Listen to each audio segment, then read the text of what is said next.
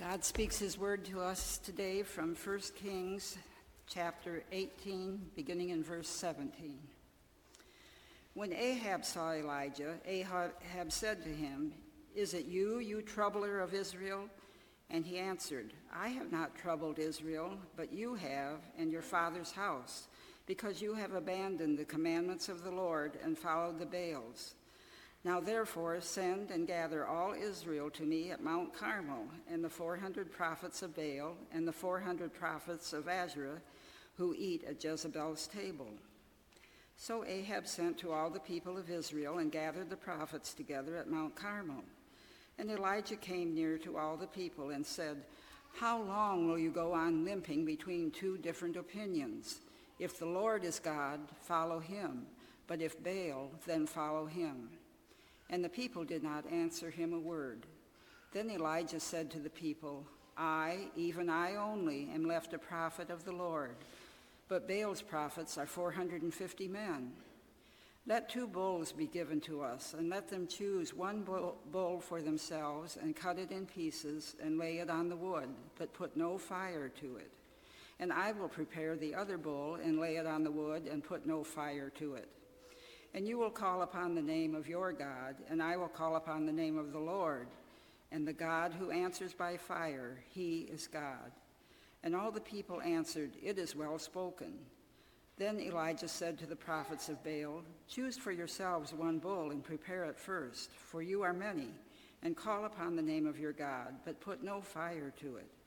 And they took the bull that was given to them, and they prepared it, and called upon the name of Baal from morning until noon, saying, "O Baal, answer us." But there was no voice, and no one answered. And they limped around the altar that they had made. And at noon Elijah mocked them, saying, "Cry aloud, for he is a god. Either he is musing, or he is relieving himself, or he is on a journey, or perhaps he is asleep and must be awakened." And they cried aloud and cut themselves after their custom with swords and lances, until the blood gushed out upon them. And as midday passed, they raved on until the time of the offering of the oblation. But there was no voice, no one answered, no one paid attention. And continuing in verse 30, then Elijah said to all the people, "Come near to me." And all the people came near to him. And he repaired the altar of the Lord that had been thrown down. Elijah took 12 stones according to the number of the tribes of the sons of Jacob, to whom the word of the Lord came, saying, "Israel shall be your name." And with the stones he built an altar in the name of the Lord. And he made a trench around the altar, as great as would contain 2 seahs of seed. And he put the wood in order, and cut the bull in pieces, and laid it on the wood. And he said, "Fill 4 jars with water and pour it on the burnt offering and on the wood." And he said, "Do it a second time." And they did it a second time. And he said, "Do it a third time." And they did it a third time. And the water ran around the altar and filled the trench also with water. And at the time of the offering of the oblation, Elijah the prophet came near and said, "O Lord, God of Abraham, Isaac, and Israel, let it be known this day that you are God in Israel, and that I am your servant, and that I have done all these things at your word. Answer me, O Lord, answer me, that this people may know that you, O Lord, are God, and that you have turned their hearts back." Then the fire of the Lord fell and consumed the burnt offering and the wood and the stones and the dust, and licked up the water that was in the trench. And when all the people saw it, they fell on their faces and said, "The Lord, he is God. The Lord, he is God." And then from Psalm 61, verses 1 through 3. "Hear my cry, O God. Listen to my prayer. From the end of the earth I call to you when my heart is faint. Lead me to the rock that is higher than I, for you have been my refuge, a strong tower against the enemy." This is the word of the Lord. This month we're talking about finding hope in God's goodness. And I told the crowd in Sunday school this morning, I'm irked. I'm irked because some of my colleagues not around these parts, of course. Some of my colleagues have had some discussion I've been privy to, and some of them have said that the Bible doesn't have anything to say about mental health. And I beg to differ. This month we have looked at King David and how he wondered if the Lord had forgotten him. We looked at the Apostle Paul, who thought he was going to die and despaired even of life itself. Last week we looked at Moses, the divinely appointed leader of God's people, who said, kill me now. I'm overwhelmed. I can't do this. Today we're going to look at the prophet Elijah. Dolores read for us 1 Kings 18 from his mountaintop experience, literally the pinnacle of his public ministry, the showdown at Mount Carmel Corral. 1 against 450, and he wins. Well, the Lord wins, right? And God shows himself dramatically in a display of fire, as he has other places in the Old Testament. The burning bush, just for one example, Mount Sinai for another. The Lord revealed himself by fire. But what we're going to see in a minute is God doesn't always do that. So when we talk about mental health, it came to my attention. I love sports. I follow sports. And some months ago, I want to pronounce her name correctly, Simone Biles, the great gymnast. She talked about some mental health issues. So did the tennis player, Naomi Osaka. Hayden Hurst, tight end from my alma mater, University of South Carolina, down in Columbia, the Holy Land. Actually, it's a really, really humid place. But he's tight end. I think he's on the Falcons now. And others, a basketball player. Some of these people have gone public with their struggles with their mental health and mental well-being. And it seems to me that there's usually one of two responses to that. Either they are applauded, they're thanked for their courage. Thank you for being an example. So many of us struggle. Thank you for being a public figure and being honest about your story, et cetera, et cetera. Or, I don't know with what frequency, but the other response seems to be, come on, snowflake. You're a performer. Get with it. Put that stuff out of your mind and perform. My TV's on. That seems to be the other reaction. And sometimes I wonder if we do that in the church. See, the reason that we're talking about finding hope in God's goodness this month is because I think a lot of times Christians are kind of repressed people. We tamp down this stuff. We put our emotions into a corner or a closet or somewhere. And Paul gives the best definition of abundant life in Philippians chapter 3 when he says, that I may know him, the power of his resurrection. Amen. Oh, we're Presbyterian. We don't do that. How many of y'all are Presbyterian here today? Right. Okay, see, Presbyterians do raise their hands in church. Okay, all right. That I may know him, the power of his resurrection, and the fellowship of his sufferings. It's a both and, friends. We've got strands of Christendom that want to stress one to the exclusion of the other, and maybe vice versa. A recent study by a nationally known insurance company came out with results indicating what they termed was a loneliness epidemic growing in the United States, with 61% of adults saying that they often feel lonely. And to me, the irony of this is this report by this insurance company was published January 23rd, 2020, which means about 6 weeks before the shutdown, pandemic, whatever you want to call it. 61%. The great Baptist preacher Charles Spurgeon says, I find myself frequently depressed, perhaps more so than any other person here. And I find no better cure for that depression than to trust in the Lord with all my heart and seek to realize afresh the power of the peace-speaking blood of Jesus and his infinite love in dying upon the cross to put away all my transgressions. Well, he goes to Christ, and that's a great solace to him. You may know Bob and I were talking. Spurgeon was preaching in a church. Somebody yelled fire, and there was a stampede, and multiple people died. I can't remember. I want to say about 8. Multiple people died, and he never got over it. He was so guilt-ridden, felt so terribly. He had some personal health struggles as well. Martin Luther, the great reformer, posted the 95 Theses on the door of the Wittenberg Castle. His wife, what was her name? Catherine? Do you know this? She used to dress up in black and go about the house in chains, sometimes to shake him out of his doldrums. And me, I told you last week, and on the back of your outline was the far side, the chicken of depression, because it makes me laugh at myself and not take myself so seriously.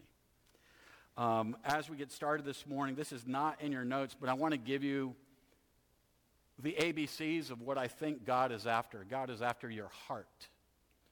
God is after your heart, your whole person. And the ABCs that are not in your outline are this: A for affect, B for behavior, and C for cognition. I'll repeat that. A for affect, like affection, it's your emotional makeup. We are created in the image of God, and our emotions are God-given. Now, the problem is they're fallen. They're not reliable.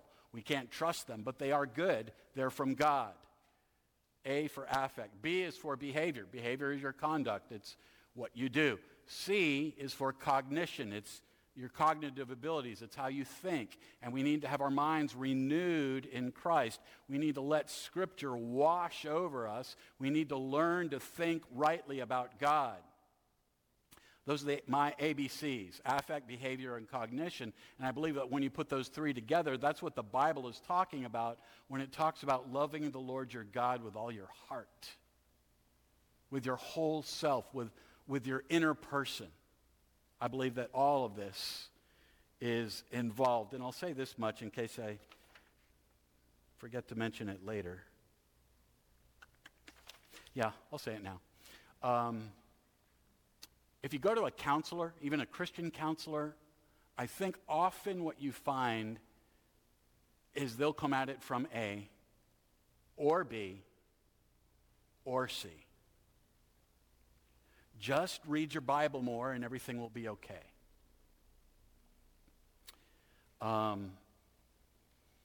Just do the right thing. Just do the right thing and your feelings will catch up. Your feelings will follow. Or just explore your feelings. That's all you need to do. Just vent, and then your life will be good. And I think those approaches are insufficient. I think it takes A plus B plus C. Let me lay one other opinion out on the table before we read God's Word, and it's this. It's okay for a Christian to take medication. If you have a sore back, you need a muscle relaxer or whatever. If there are aspects of your brain chemistry that are out of accord, you can perhaps be helped by medicine. Now, it's often ticklish to find the right medication and the right dosage and such. And I say this, Christians, because I think there are two sort of extremes or schools of thought. One is we throw a pill at everything, right? In America, we are such an over-medicated people. Now, the doctors, I think, are sort of swinging the pendulum back from that some, but, write a script for anything. Here's a feel-good pill. You'll be fine. But the other extreme, and this exists within Christendom, within Reformed Presbyterian circles, is it's called nouthetic counseling, and I'm not completely, if you're a nouthetic counselor, you're here this morning, or you go to somebody who practices it, I'm not completely against it. My whole ministry is staked on the Bible and learning to think rightly about God. But the hardcore nouthetic approach Nouthetic means, from the Greek word nous, which is your mind, it's just the cognitive of A, B, and C. It's just cognition. Is Christians don't need medicine. So one extreme is throw a pill at everything. Just take a pill, you'll be better. The other extreme is Christians can never take a pill. You're weak, that's a crutch, it's no good. Now, I'm going to tell you, this is my opinion here, and we'll see how the elders are with me after today's sermon. But I'm going to tell you, I believe that we need to talk about this stuff in the church, because while we are trumpeting the power of his resurrection, we're forgetting the fellowship of his sufferings. That he was a man of sorrows, that he was acquainted with grief. And it's okay if you can be helped by medicine, perhaps for a season or perhaps long term. All right, let's get into God's word. 1 Kings 19. Dolores read most of 18 for us. His pinnacle, his mountaintop experience, the showdown at the Mount Carmel Corral. What happens immediately on the heels of that? Chapter 19. Let's just read the first 8 verses right now. Ahab told Jezebel all that Elijah had done. Ahab is,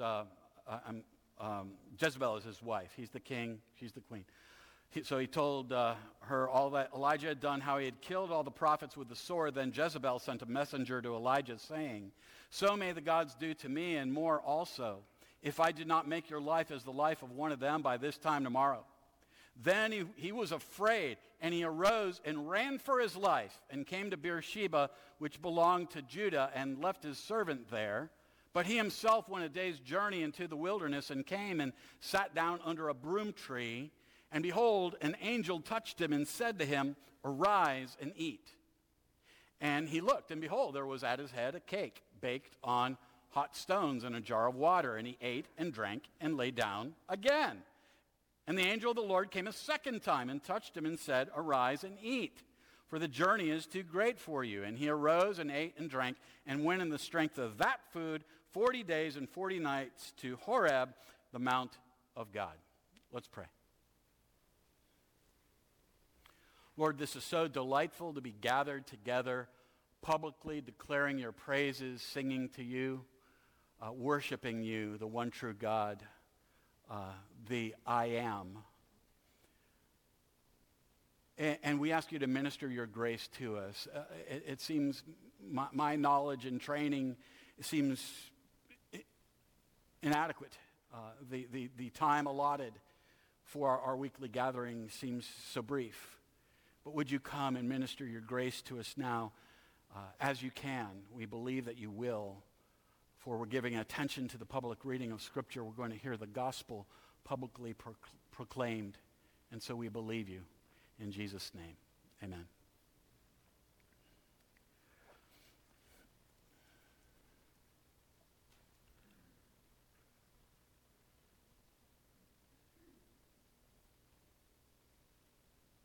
He asked that he might die. One moment he's on the mountaintop, the Lord answers dramatically, and then he gets home from youth conference and he's down in the pits.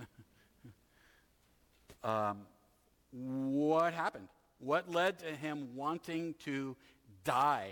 This is Elijah's lowest moment. Did he want to die or did he not want to die?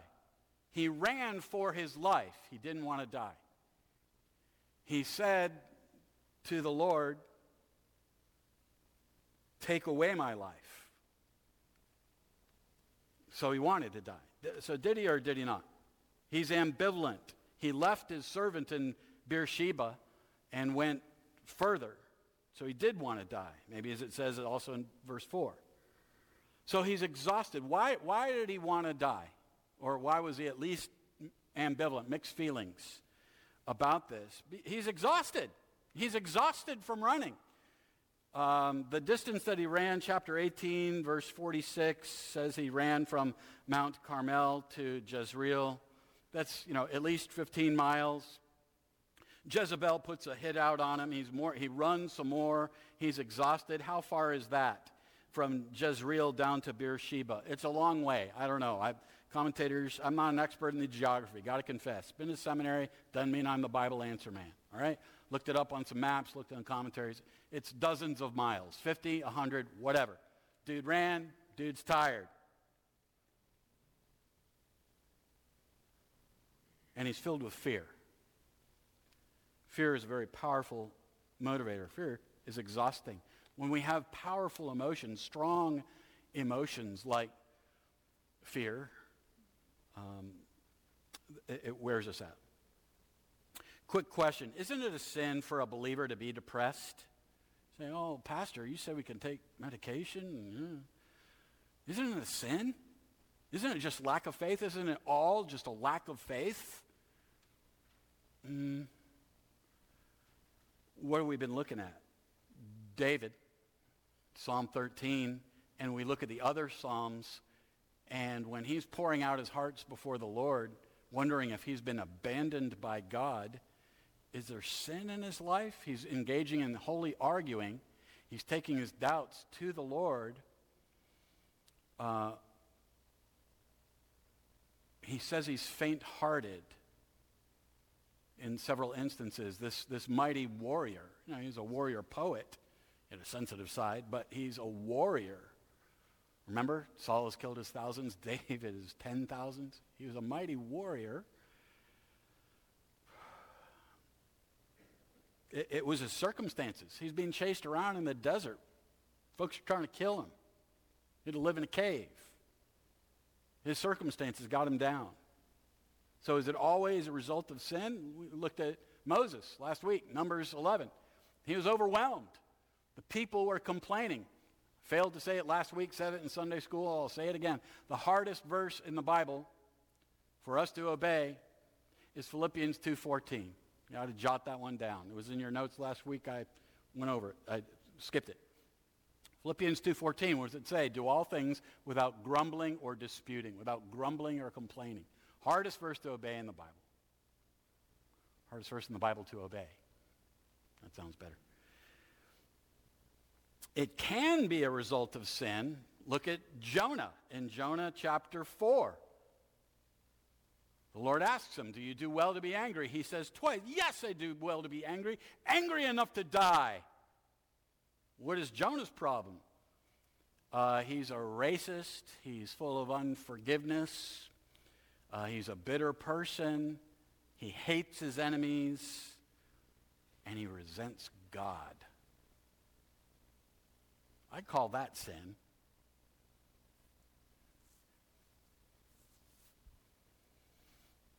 We could look at others. We could look at Job. But what do the scriptures say about Job? In all this, Job did not sin with his lips. And yet he had moments where he wished he'd never been born. So did the prophet Jeremiah. As I said, King David, I'm not going to list the Psalms. I've got them here. He talked about how his spirit fainted within him. It was external circumstances, his response to them. So I would say no, it is not. It can be a sin, but it doesn't have to always be sin for a believer to be downcast, to be struggling with feelings of depression, with thoughts of death. That's no trifling thing, is it? Now, the prophet did not presume upon the grace of God. He did not presume to take his own life. Suicide. He asked the Lord, take my life. I'm no better than those that came before me. We have thoughts of suicide, thoughts of wanting to die. That's pretty serious stuff. I'm not an expert in all that. I'm not a licensed counselor. I'm a pastor. But when somebody starts talking to you repeatedly about that, and they show you the gun or the pills, or they tell you their plan, where they're going and when they're going to do it, you better take that seriously. Whether that's a loved one, a young person, or whomever. But the prophet didn't presume. anyway, I got more I'd like to say about it. We got to move on. I don't believe it's a sin always, or because of sin, that believers are depressed. And note here in the passage, God is still with him. And Jesus is our Emmanuel. I'd like to recommend books. I don't know if everybody reads books I recommend, but I do, and I like to recommend them. So here's two. Spiritual Depression, Martin Lloyd-Jones has helped me significantly. Spiritual Depression, great book. There's a new book, or newer book, by Ed Welch. Do you know CCEF, Christian Counseling Education Foundation? Ed Welch, it's about depression. The subtitle is Looking Up from a Stubborn Darkness. The depressed person needs multiple things in their life, not just one thing. They need A plus B plus C to be attended to, the whole person, their whole heart. The word of the Lord came. Let's read some more. Verses 9 through 18. There he came to a cave and lodged in it. And behold, the word of the Lord came to him, and he said to him, "What are you doing here, Elijah?" He said, "I've been very jealous for the Lord, the God of hosts. For the people of Israel have forsaken your covenant, thrown down your altars, and killed your prophets with the sword. And I, even I only, am left. And they seek my life to take it away." And he said, "Go out and stand on the mount before the Lord." And behold, the Lord passed by, and a great and strong wind tore the mountains and broke in pieces the rocks before the Lord. But the Lord was not in the wind. And after the wind, an earthquake, but the Lord was not in the earthquake. And after the earthquake, a fire, but the Lord was not in the fire. And after the fire, the sound of a low whisper. And when Elijah heard it, he wrapped his face in his cloak and went out and stood at the entrance of the cave. And behold, there came a voice to him and said, "What are you doing here, Elijah?" Verse 14, he said, "I've been very jealous for the Lord, the God of hosts, for the people of Israel have forsaken your covenant, thrown down your altars, and killed your prophets with the sword. And I, even I only, am left, and they seek my life to take it away."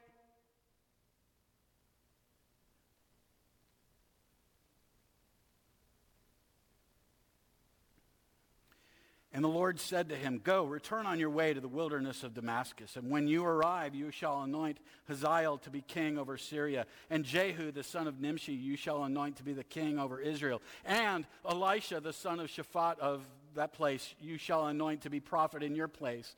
And the one who escapes from the sword of Hazael shall Jehu put to death. The one who escapes from the sword of Jehu shall Elisha put to death. Yet I will leave 7,000 in Israel, all the knees that have not bowed to Baal, and every mouth that has not kissed him."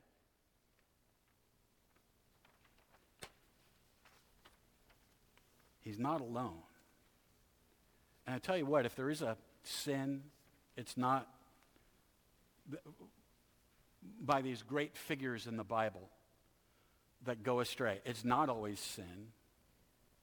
I'm making the case. But if it is sin, it's not, in these instances here, gross immorality. The Bible is an earthy book, not earthly. Earthy. It's an earthy book. Rape, incest, sodomy, adultery. It doesn't shy away from any of that stuff. But in the stuff we're looking at together, there's none of that. It's not gross immorality. So where the great men of God sometimes go awry, and I know in my own life, is not thinking rightly about God. It's thinking that you're alone when you're not. What are you doing here, Elijah? Well, now where is here? Horeb. All right, rather than tell you all my study stuff, Old Testament expert Walter Kaiser says that this encounter happened at the cave, perhaps likely the same mountain, maybe even the same cave, the cleft in the rock where God met with Moses. And Kaiser knows what he's talking about. I trust him.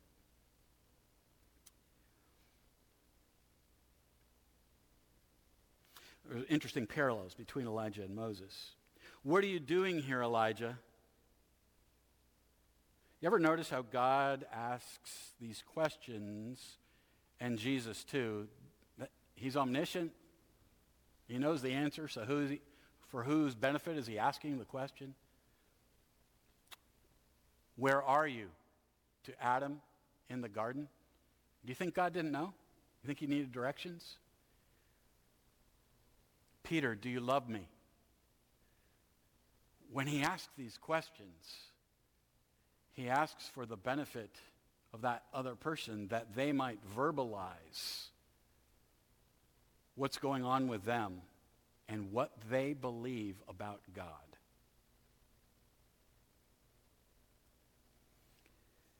Dale Ralph Davis sees Yahweh's question here, where are you, as an invitation rather than a rebuke. I see it kind of as both. Anyway, the end of the story is go. Verse 15, anoint 3 times. God's going to bring judgment.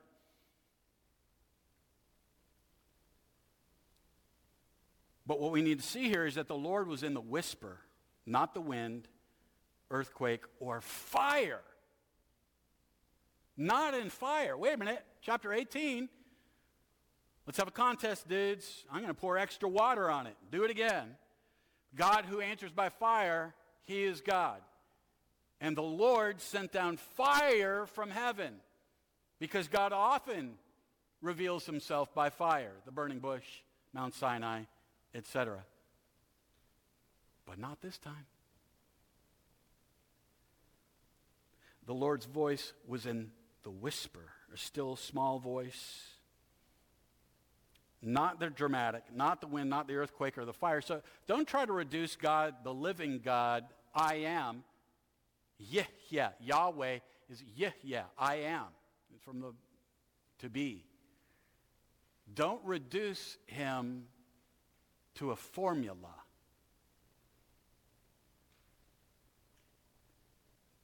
The Lord had shown that he was God previously by fire to Elijah and the king and the priests of Baal and the people. Dale Ralph Davis speaks of a contrast. He says, you may not find Yahweh in the spectacular explosions of so-called nature, but you can be sure he is present in his quiet word given to his prophets, a word that directs history and preserves a people.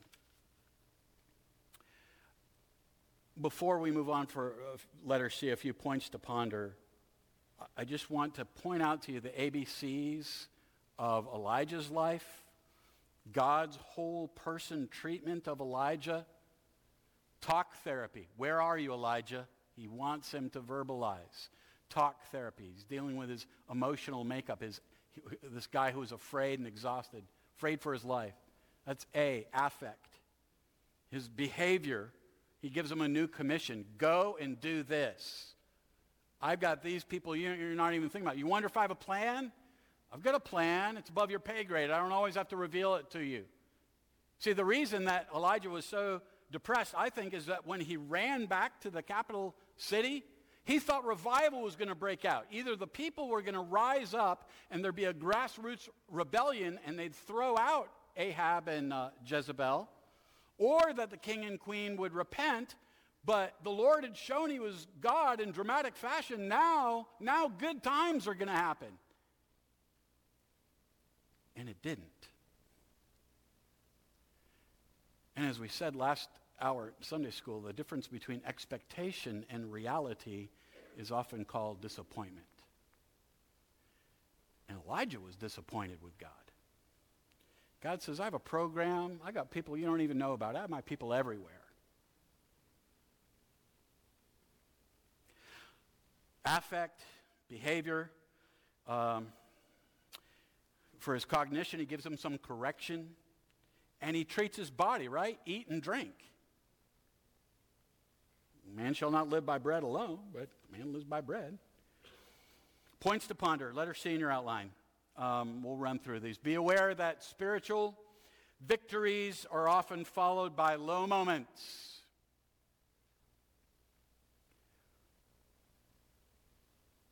I'll just leave that there. Be aware that spiritual victories are often followed by low moments. Second, Sometimes the most spiritual thing you can do is eat and sleep. And it's partly based on this that I said it's okay for a Christian sometimes to have medication. Look how God treats his whole person. Eat, drink, sleep. There's a psalm that says, God gives to his beloved even rest. I struggle with my sleep. I know others who live with chronic pain, and when I'm awake in the wee hours, I try to remember to pray for my friends who live with chronic pain. If you have trouble sleeping, I have a document. I can send it to you. I call it Sleeping in the Psalms. It's what the Lord says about sleep in multiple places. I'll send it to you. You just email me. Sometimes the most spiritual thing you can do is eat and sleep. Now we know that too much isn't good, right? Too much can be depression, right? So you just comfort food and you overindulge, or too much sleep because you're depressed. What did Jonah do? Jonah chapter 1. He went down to Tarshish. He went down to where the ships were. He went down in the below deck in the ship. And this downward spiral keeps cycling down. He's throw me overboard, kill me. And he sinks down in the water. You think that dude was down? And what is he doing below deck when the sailors are fighting for their lives? And he's sleeping. That's the sleep of depression. That's not good sleep from the Lord. Okay? Kaiser says, Walter Kaiser, he's awesome. What Elijah needed more than anything else was refreshment to his jangled nerves and exhausted body. Spurgeon says, Jesus slept. Remember him in the boat, storm-tossed boat? Jesus slept. Here is the weakness of humanity, and here is also the strength of faith. Jesus went to sleep because the boat was in his Father's hands, and he had to take care of it. Sometimes the best thing we can do is go to bed.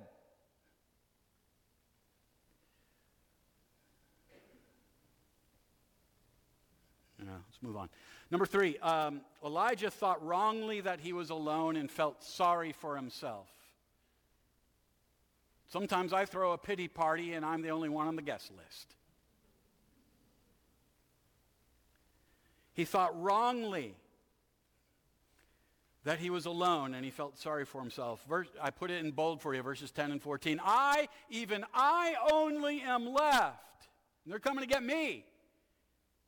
But if we went back to the start of chapter 18, before where Dolores read, there's a story of a guy named Obadiah and how he had 100 prophets in the caves, plus what we read about the 7,000 and the new commissioning of the 3.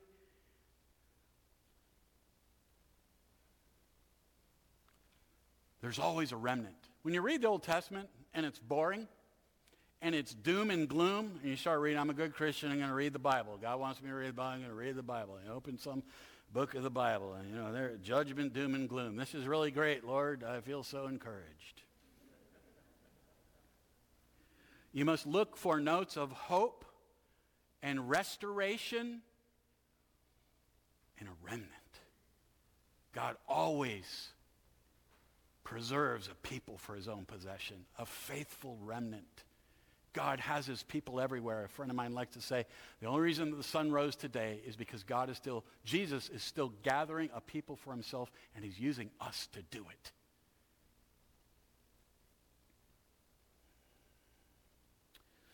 We must be prepared to quietly hear from the Lord.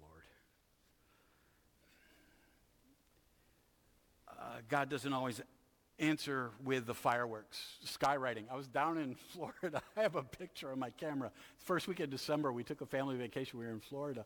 And there was somebody who wrote in the sky, and what did it say? It said, I love Jesus. That's what it said. It was like, wow, finally God did skywriting. Because that's what we want, right? God, just do some skywriting and I'll do whatever you tell me to do. But God doesn't do skywriting. So listen for a still small voice. God uses people. 2 Corinthians 7. God who comforts the downcast comforted us by the coming of Titus. God will use people in your life. He probably ain't going to use skywriting. He's going to use his word. And he's probably going to use people in your life, most of all. Holy Spirit, too, of course. All right, so contrary to the notions of Elijah, this is the note from the Reformation Study Bible. Contrary to the notions of Elijah, divine silence doesn't mean divine inactivity. Divine silence doesn't mean divine inactivity. One commentator says, too often people want to nourish and sustain their faith through some ongoing encounter with the supranormal and miraculous, and when it doesn't come or occur, they sink into despondency. You know people like that. Your buddy who was so on fire for the Lord 6 weeks, 6 months, 6 years ago, and what's going on with him now? Kind of fizzled, because that guy lives from experience to experience. Spiritual high to spiritual high, and he doesn't know what to do in the in-between times, the ordinary stuff of life. I had a very, very short-lived blog. I called it Humdrum Pastor. There's a lot of life that's just humdrum and ordinary. There's more I could say, but we should pray. That's what we should do. Let's pray. Lord, you are so gentle. A bruised reed you will not break. A smoldering wick you will not snuff out. You give rest. Jesus, you give rest. Help us to come to you with all that we are, with our whole hearts, with our affect, with our behavior, with our cognition. We pray in Jesus' name. Amen.